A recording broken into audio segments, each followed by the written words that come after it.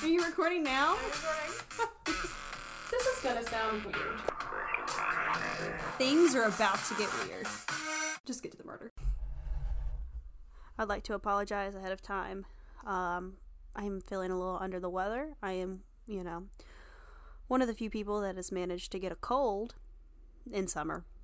But it's because I hang out with my nephews, and toddlers are just germ magnets. That's the only way I know how to describe it. So if you hear some sniffles, it's that. It's just all sniffles. Well, Fully vaxxed, though. I am drinking a Truly grapefruit, so I apologize if, I get wild on this episode. And then I have a lunchbox here with me that have some Michelob Ultra seltzers. And might I say, the Michelob Ultra seltzers, if you've never had them, they are probably my top favorite. They have the least amount of flavor out of the seltzers, least amount of bubbles. They're only 4%, but it's mostly just like you're drinking water. Doesn't make the tummy feel bad. I drank a bunch the other night, got to that good level, and then I was like, you know what? I'm good. Tummy didn't hurt, no headache, no nothing. I would recommend. It's about the same price range as a Truly or a White Claw. Not sponsored, but I have been wanting to try it because the flavors intrigue me. And, White Claws are just too bubbly for me. They will make me throw up. Sometimes, honestly, I might throw up just thinking about it. Let's not even. Well, I would say I've now tried both flavor packs of the Michelob ones. The cucumber lime, that one's pretty gross. That one's in the spicy pineapple and peach pack. This one's my favorite. It has citrus, mango, apricot, and mixed berry. But the flavors are really... I don't drink LaCroix, but I think it tastes more like a LaCroix than like a White Claw or something. So, not sponsored. But we could be. We could be. And if that doesn't work out with the Michelobs, I've also been drinking a lot of Sam Adams Summer Lager and Land Sharks. I'm really getting into the summer beers. Please sponsor me. I enjoy both of those, so I will also accept a sponsor from either of those. So if you want us to get sponsored by these, just rate, review, subscribe, tell a friend. Oh. Follow us on Instagram at Gonna Sound Weird Pod. Also, been watching a lot of RuPaul's Drag Race, and this comes in... Well, do you watch it, Sydney? I do. Have you watched the season with Chad Michaels and Sharon Needles? No. Oh, well... I watch it here and there. Do you think you're ever going to watch it? You might as well just go ahead, because you've already built something up. Okay. Well, so, I just finished season 4. If you haven't finished season 4, this is a spoiler. But, a girl after this podcast's own heart has won season 4. She won it in 2012, so most people will know that. But she is a spooky drag queen. She comes in on the first day in a witch hat and black outfit, and everybody's like, this bitch, she's never gonna win, blah blah blah. She was my favorite. She was always doing crazy stuff, spooky stuff. Her last outfit of the season, she literally put octopus tentacles as her fingers, super cool. And she won, and I was like, praise the Lord, she won. So yeah, Sharon Needles, if you're hearing this, you're probably not. You are an icon, and I appreciate that, because most drag queens, they're pageant queen types. She was not at all. We stan a spooky bitch. Yes, I do. I'm a spooky bitch myself. I don't have as much star power as she might, but a girl can dream.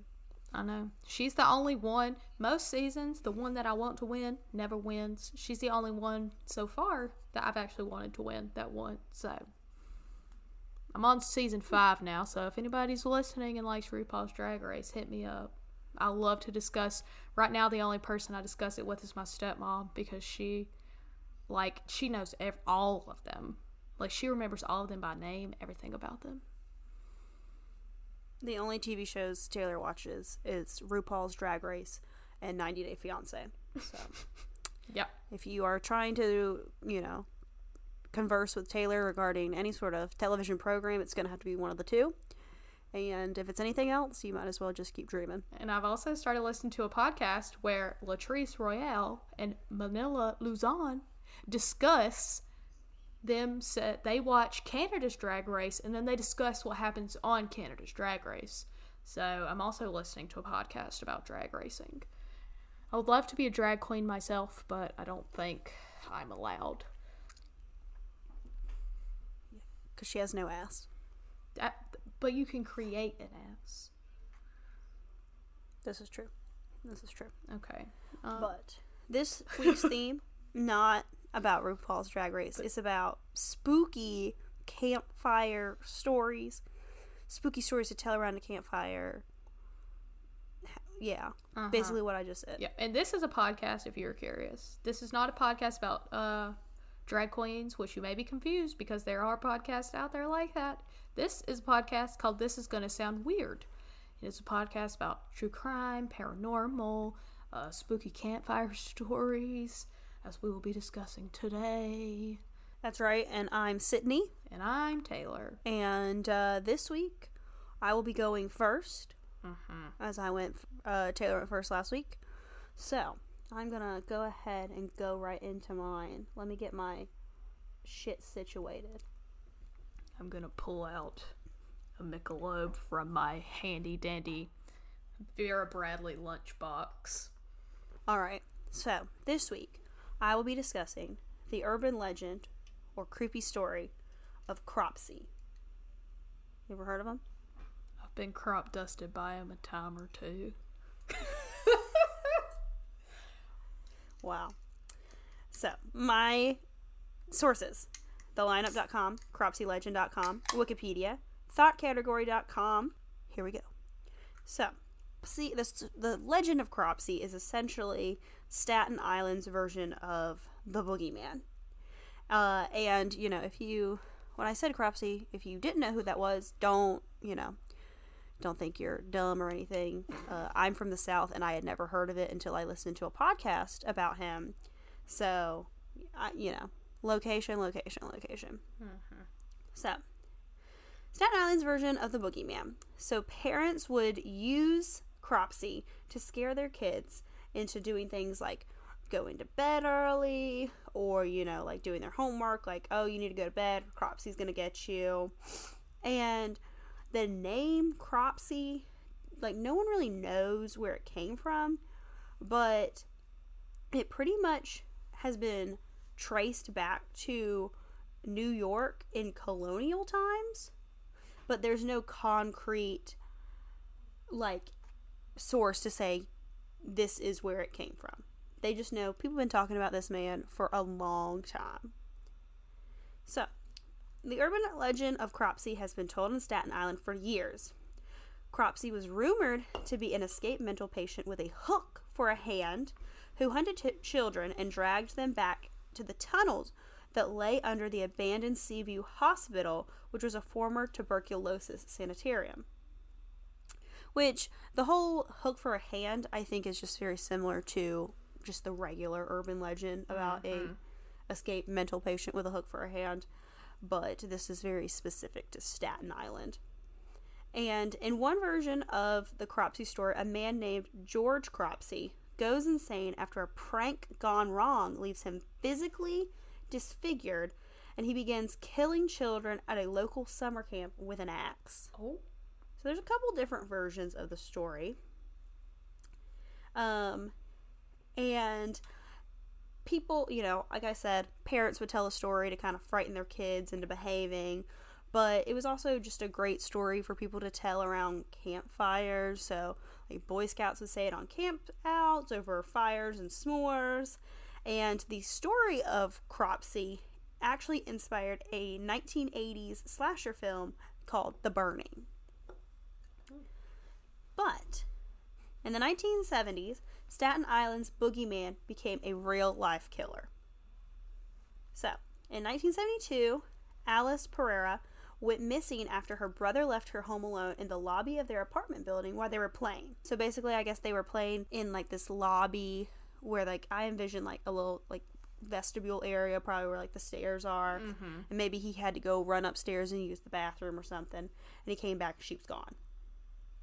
Then, several years later, in 1981, 7-year-old Holly Ann Hughes disappeared while walking home with her friend from the store. And witnesses claimed to have seen Holly being pulled into a Volkswagen before it drove off. Now, I would also like to say, what is with the 70s and every creepy man driving a Volkswagen? I just feel like maybe Volkswagens were just more popular. You know, it was like the Honda Civic of its day. Oh, no. Yeah, nowadays if there were serial killers, it would just be like Honda Civics or Nissan Altimas. Yeah, or just like a Camry. You know, I don't know. Yeah, I think that's probably it. So, 2 years later, in 1983, 11-year-old Thaisa Jackson went missing, followed by 22-year-old Hank Gafferoy in 1984. And the bodies of these children were never found. So the town was already pretty, like, on edge. And then, in the summer of 1987, 12-year-old Jennifer Schweiger, I think is how you pronounce her, or Schweiger, left home telling her parents that she was going to go for a walk but never returned. And you got to remember, this is the 80s. Kids walk down the street all the time. People didn't lock their doors. So when Jennifer didn't come home, her parents alerted the police, and a huge search party formed to find Jennifer. Police searched everywhere for Jennifer and eventually discovered a small foot sticking out of the ground. When police began to dig, they found Jennifer's body below the earth's surface in a shallow grave, and police began searching the surrounding areas and discovered a makeshift campsite not far from where Jennifer's body had been discovered. The campsite belonged to Andre Rand, who is a former janitor and physical therapist at the Willbrook State School, which was a state-run institution for children with mental disabilities. Which, to me, I find it interesting that he was both a custodian and a physical therapist. Yeah. Maybe they... I mean, I've worked jobs before where we've been pretty short-staffed, but... I was going to say, maybe they just couldn't find a custodian, and they were like, you gonna have to clean and be a physical therapist. Hate it for you. So, but the school was shut down in 1987 after it was found that those running the school participated in unethical practices. Many students suffered sexual and physical abuse as well as corporal punishment, which you gotta also keep in mind, like, the way that schools, like, and, like, society treated people with mental disabilities was just so different. So, like, nowadays we understand, like, when someone acts out, they do it for a certain way, and we don't punish them for acting that way. But they acted as just these kids were being, like, rambunctious or rebellious, and they were just, like, basically abused for not doing what they were told, even though, like, they probably were being mistreated and not, you know, being, like, monitored the way that they should have.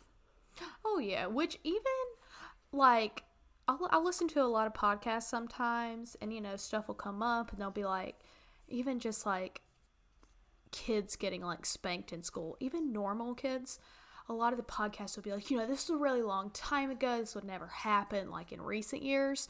But...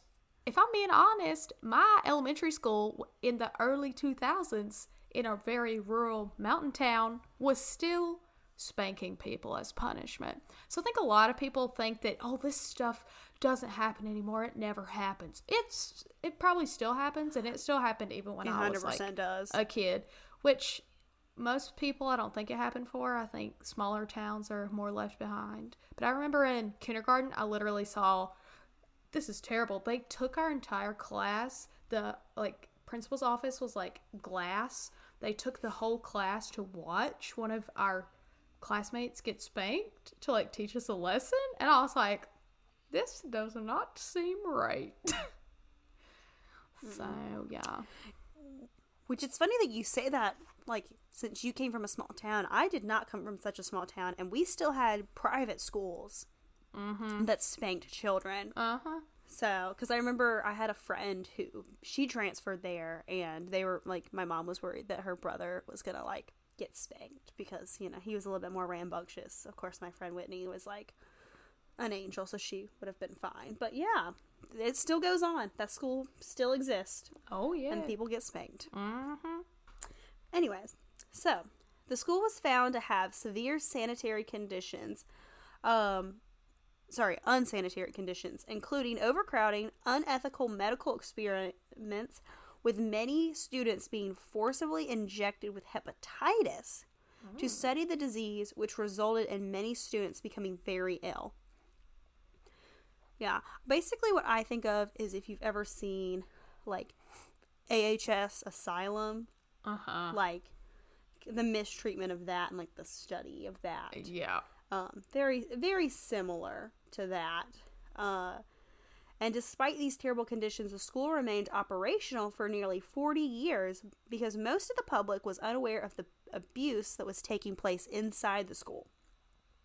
Many students were abandoned by their parents and left to be raised by the school, meaning there wasn't really anyone looking out for them. That was until 1972 when a journalist named Geraldo Rivera published an expose that exposed what was going on within the school. Which, you know, we live in North Carolina. There is a park in Raleigh. It is called Dorothea Dix Park, and it used to be the state mental hospital. And I actually took a tour of their grounds in college, and they discussed that, how people would travel from all over the state, and they would just, like, open their car door and drop their kids off and then drive away. And so, you know, people who worked there would find these children walking the grounds, and they wouldn't know who they are. They don't know where they came from. They don't know who dropped them off. And so there are all these unmarked graves in Dorothea Dix Park. It's something crazy, like over 400 unmarked graves in this small field. Ugh. So, but yeah, that's a little bit of North Carolina history. Sorry that was so depressing. But it's the truth. Yeah, I've only been there a couple times, and I've never, like, had a tour or anything. I did get lost in there one day with a girl who didn't know how to use a damn GPS, and we got scared because at nighttime it's a little spooky because some of the buildings are still there, and I was trying to get the fuck up out of there. A lot of the buildings are still there. You can go and take tours of it. It's eventually supposed to be like a state park, but yeah, a little bit of history for you. So, once Rand's campsite was discovered, he was arrested in connection with Jennifer's death. Rand had already been convicted of attempted sexual assault on a 9-year-old girl back in 1969 and had been arrested in 1983 for kidnapping a bus full of children from a local YMCA. Oh, Lord. So he had kidnapped these children on this bus and drove them to Newark Airport for no apparent reason. Oh, yeah, what was he never gonna gave do a with? reason as to. I don't know, but he never, like, says, like, this is why I did it. So, Rand was also believed to be responsible for the several missing children that I mentioned earlier. So, none of their bodies were found, and there wasn't enough of evidence to arrest Rand.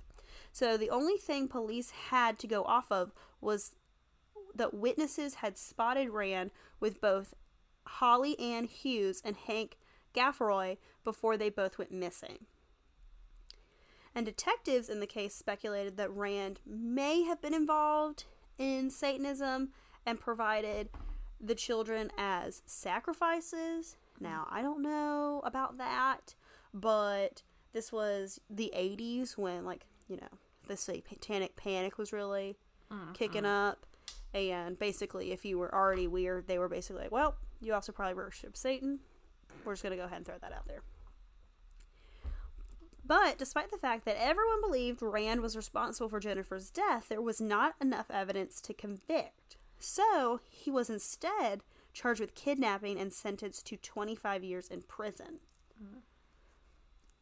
And then Rand was supposed to be eligible for parole in 2008.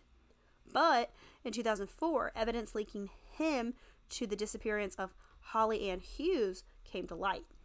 A fellow inmate of Rand took notes of the conversations that he had with Rand, where Rand described in detail him kidnapping Holly. And Rand was once again convicted of kidnapping charges and given another 25 years in prison, making him eligible for parole in 2037 when he will be 93 years old. So in theory, he could get out. Yes, in theory, he could get out. We hope that he doesn't. Yeah, but in probably. theory, yes. Yeah, probably not. I would say, I don't know, if you're likely to live that long in prison just based on diet and health issues. I don't know, because I feel like Charles Manson has lived like 1 billion years. Well, they say evil people live longer. Oh, yeah. Only the good die young. That's what Billy Joel told me. I know. But yes, that is the story of the real-life Cropsey, a.k.a. the Staten Island Boogeyman. Oh. Well, I've heard of Cropsey before, but I didn't really know what it was. I just kind of heard about it. I would just hear about it, connected to like a mental institution kind of. I think I've mostly heard about it as just like an urban legend type situation. But that's interesting. Yeah, and I think that's really what it started off as was, just an urban legend to scare kids or, to tell around a campfire. And then you have someone who actually worked at a mental hospital who, was killing children and dragging them to tunnels below the city. And you're like, oh, shit. Yeah. Well, thank you for that story on Cropsey. Okay. Are we ready for my story? Oh, yeah, I'm ready. Stories. I'm really ready to get spooked. I got a campfire going. I'm ready. I'm going to go roast marshmallows later. So, I'm doing 2 stories. The first one is a short little ditty. The second one's a little longer. So my sources, though, are wikipedia.com, tohawaii.com, The Legend of Night Marchers, thedirt.com. The article was Freak Out Your Friends with These 13 Scary Campfire Stories by Thea Vortiristas. I'm not sure if I said that right. It was a very hard name to pronounce. And then the next source I'll kind of tell as I go into the story. So, my first story, which we've all probably heard it, maybe of different variations, is the story of the yellow ribbon. When I looked it up, it was from like a thing that was a spooky Wisconsin story. I did quotes around that.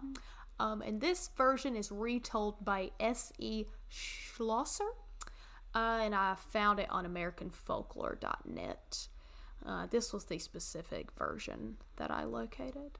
So, there was once a girl, her name was Jane, and she always wore a yellow ribbon around her neck, and she wore it every day, no matter what.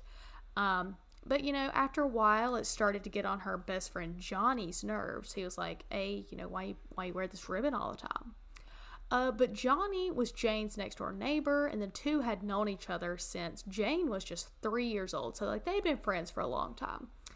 And Jane had wore this ribbon around her neck ever since she was a small child. And when they were young, Johnny didn't really notice it. It didn't bother him. But now they were getting into high school.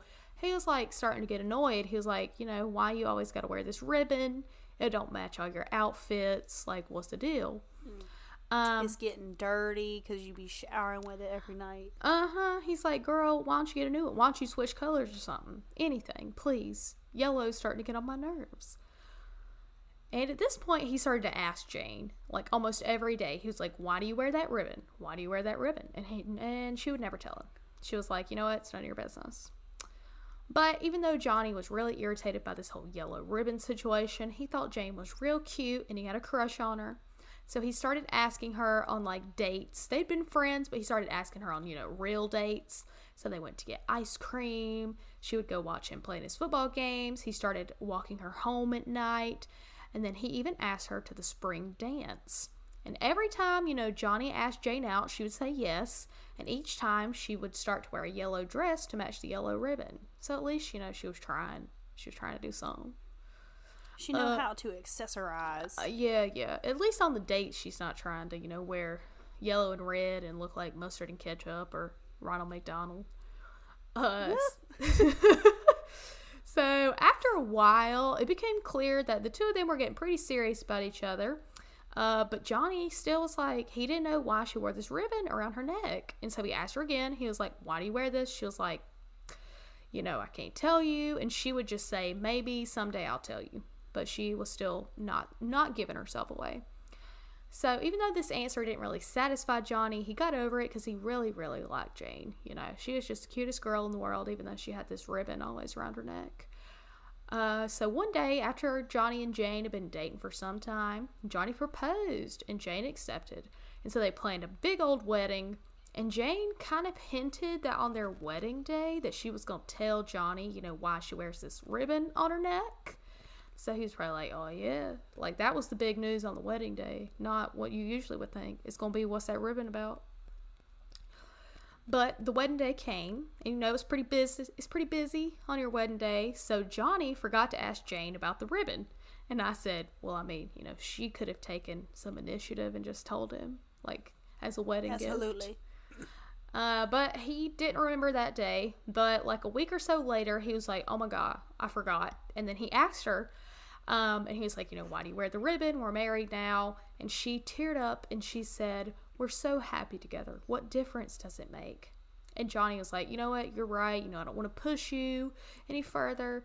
So whatever. So Jane and Johnny went on. Absolutely not. You are tearing me apart, Jane. What does the ribbon mean? That's what I'm saying. But, Johnny was a nice guy. He wasn't going to force her to do something she didn't want to.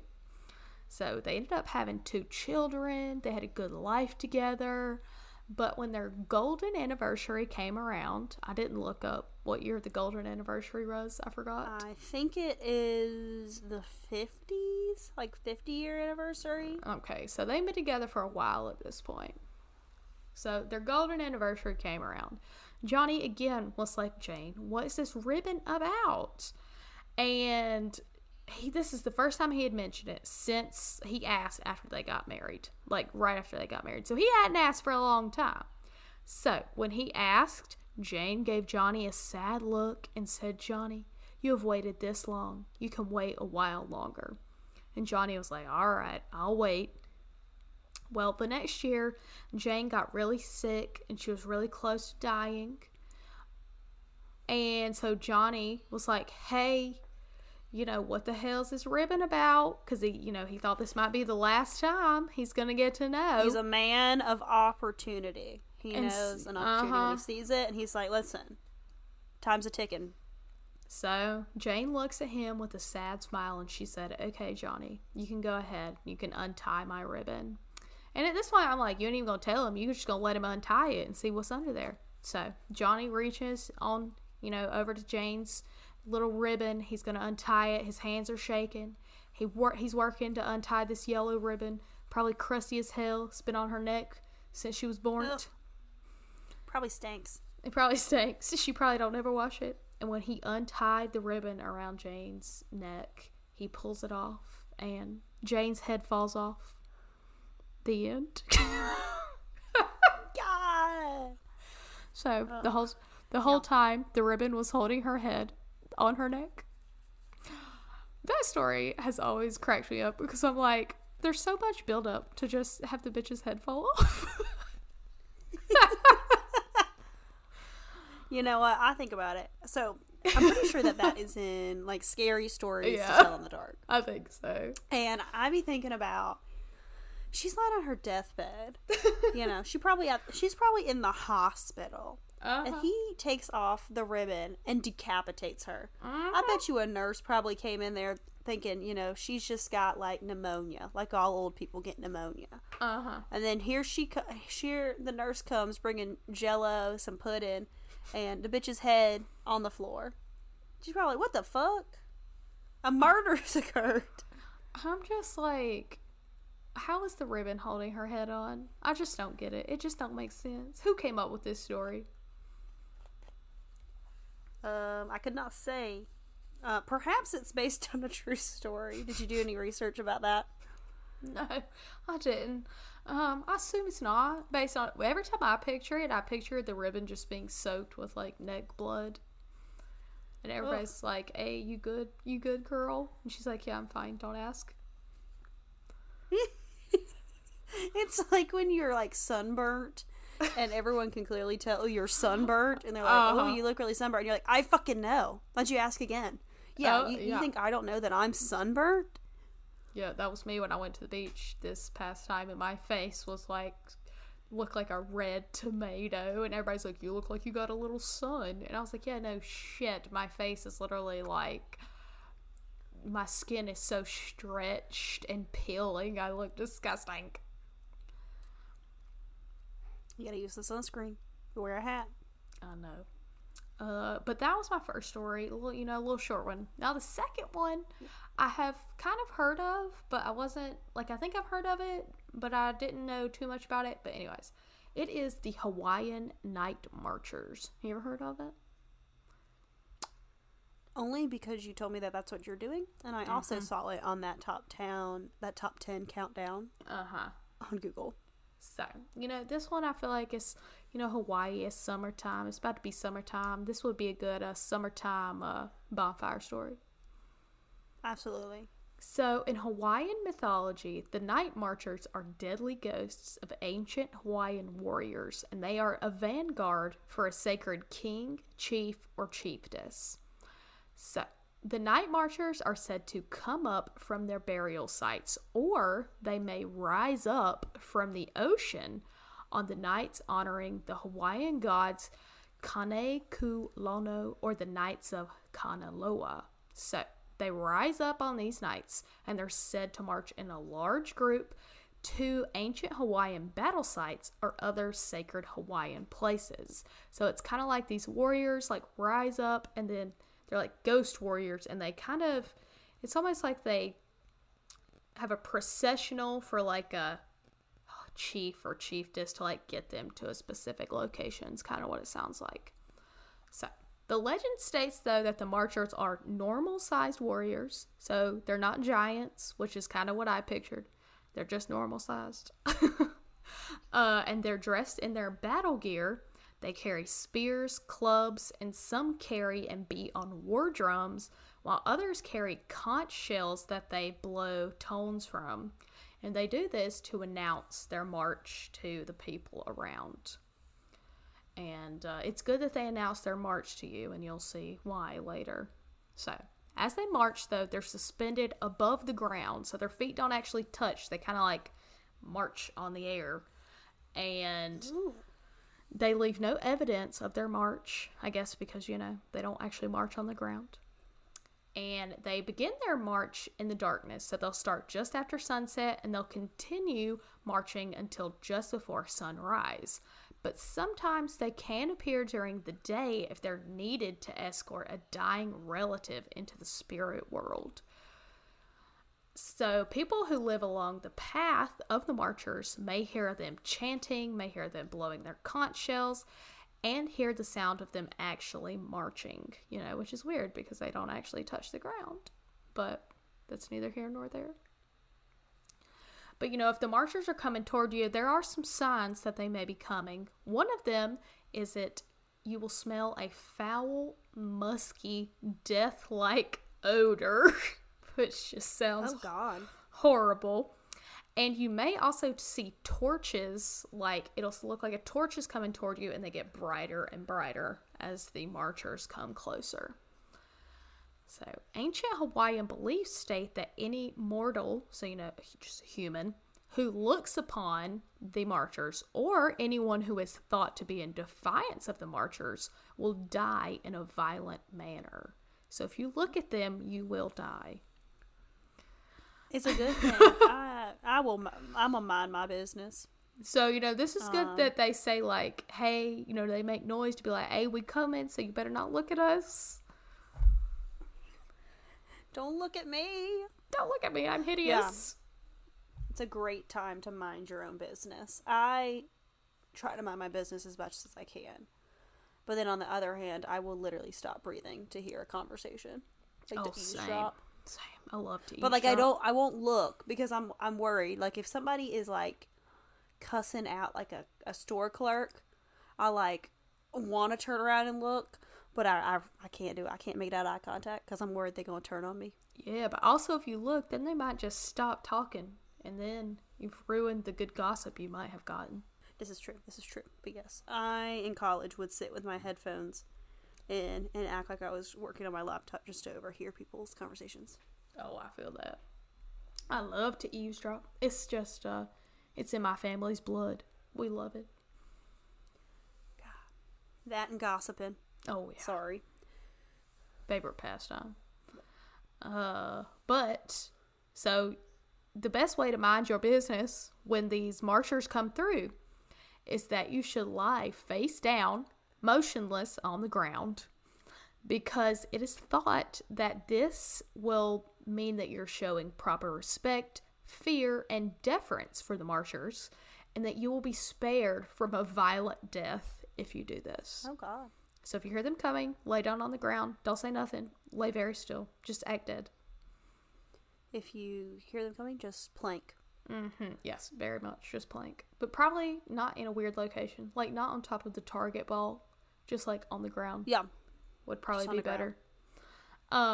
You may also be spared, though, if you see the night marchers coming, you could be spared if you're lucky enough to have an ancient ancestor who is marching within the group that recognizes you.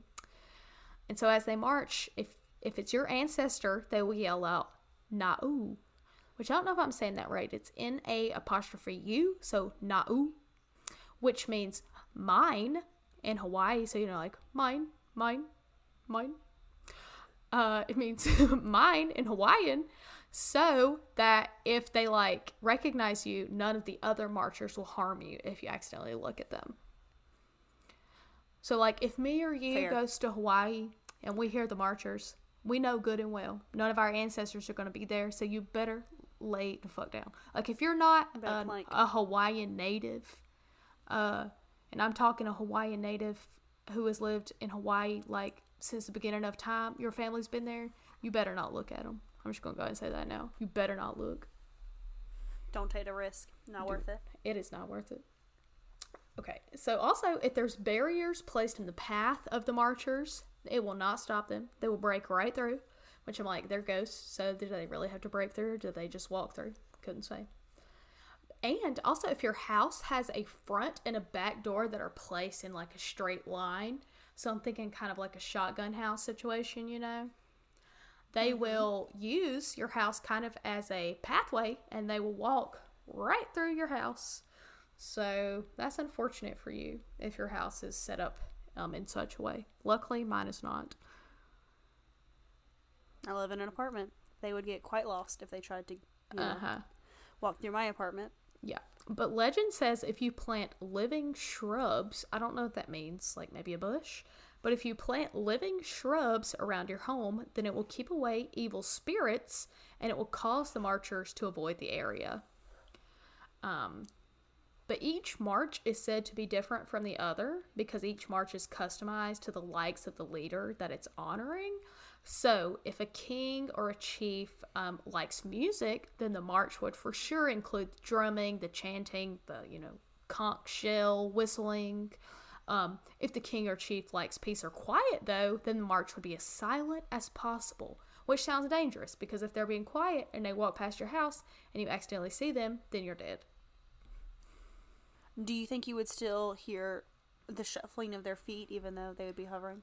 Maybe. It said they would be quiet as possible, so you might still hear a little bit, but, like, if you're not paying attention, you might accidentally look. I think that, I think you'll be all right, because I think about, like, when you're in elementary school and your teacher asks you to be as quiet as possible, someone's always giggling. Oh, yeah. Yeah, that's true.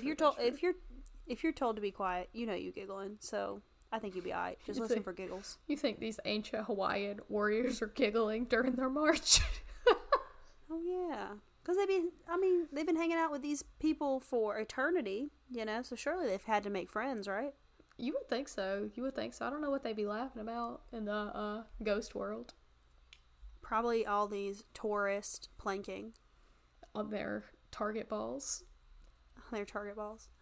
And if the king or the chief, if they don't like to walk very much, you know, usually the king or the chief will march with the group, but if they don't like walking, then they'll be carried by some of the other warriors. So basically just being, you know, they just want something special.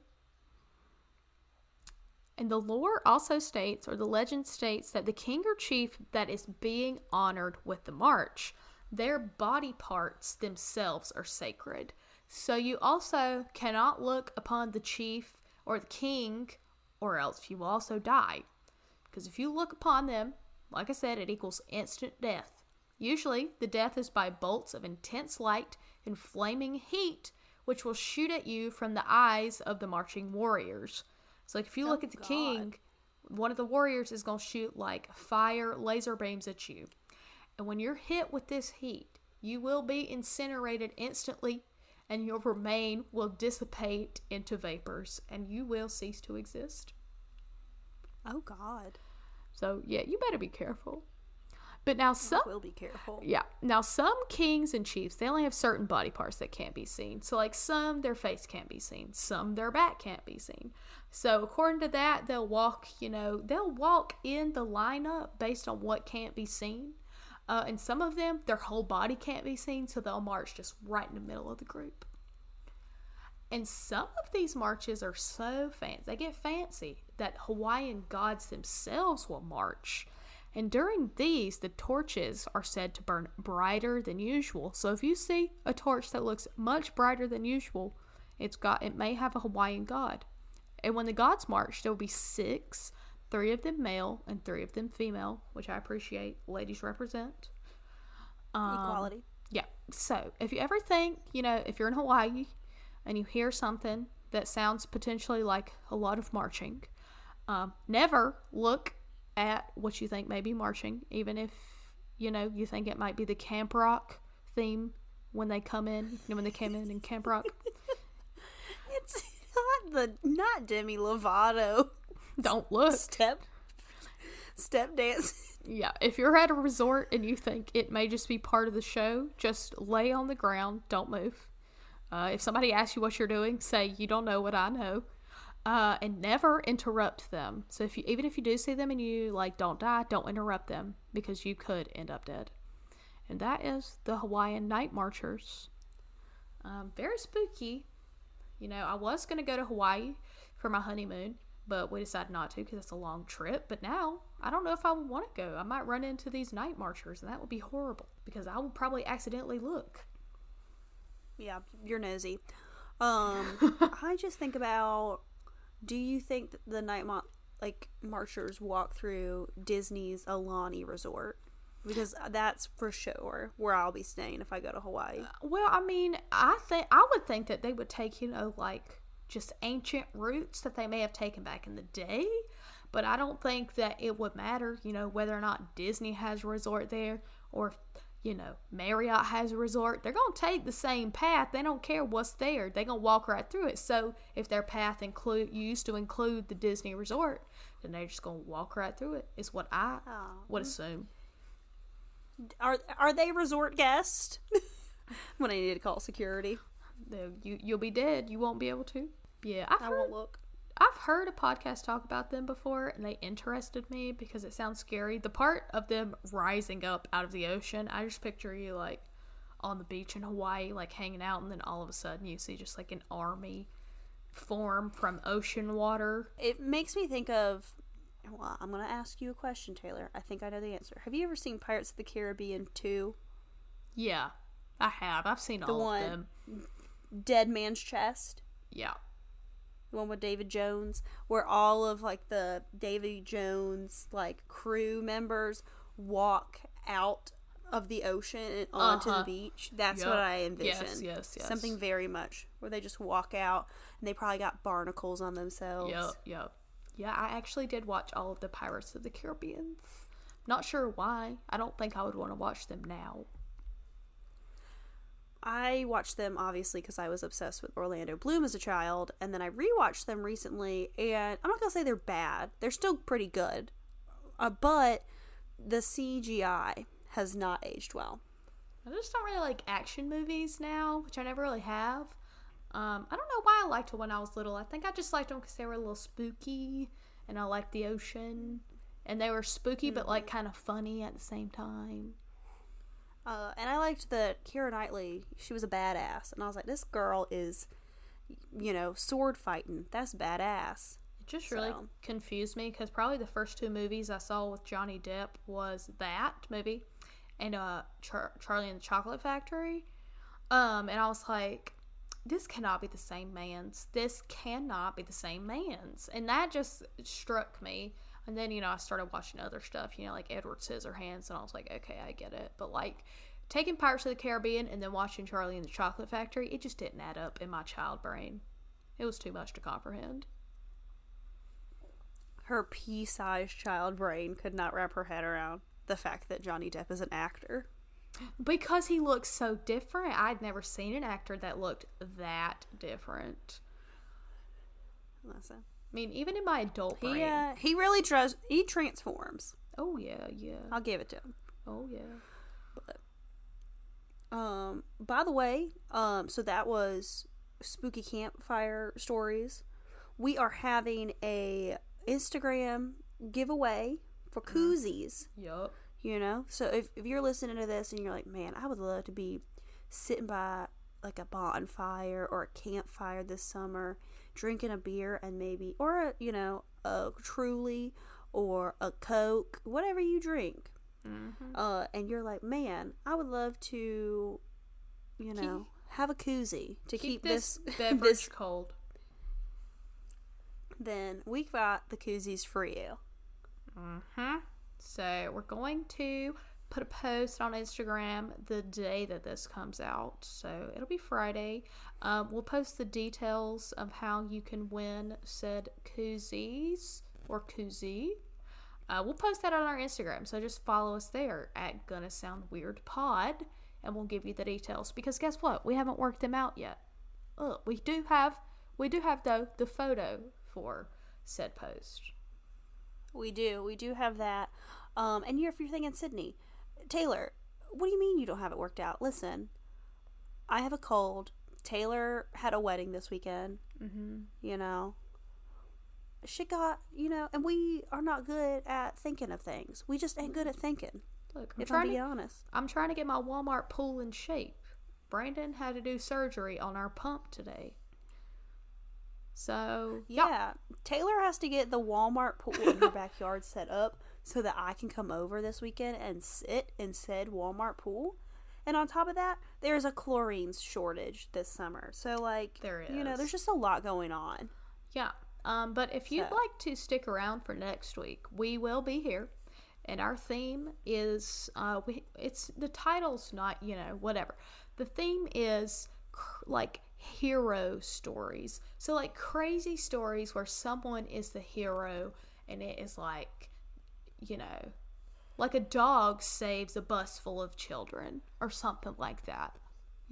Shit pops off and someone emerges as a hero. Yeah. Even maybe an unlikely hero. Uh-huh. I'm talking moms lifting trucks off their babies. Yep. That is the thing. Something crazy. It could be an anti-hero. Perhaps someone escapes prison only to save a baby. I don't know. I don't know. That is what you'll have to find out next week. True. Because we have to research these stories. And if you like this episode or any of our other episodes, please rate and review us on Apple Podcasts. Please 5 stars. Somebody did. I'm not going to say who because I don't know who. Did give us 3 stars. And that hurt. Now, technically, we still have a 5-star rating because that 3 stars did not bring us down. But that hurt. 3 stars because that don't really mean much. What does that mean? If you don't give me no critique, I don't know what it means. So please give us 5 stars to help with this hurt in my heart over that 3-star review. I'm just going to think that somebody accidentally clicked the wrong number. That could be. And if you do have critiques, email us at this is gonna sound weird at gmail.com, or Instagram message us at gonna sound weird pod. All right, is that it? All right, that is it. We will see you hopefully next week. Bye. Please, for the love of God, stay weird. Goodbye. Bye.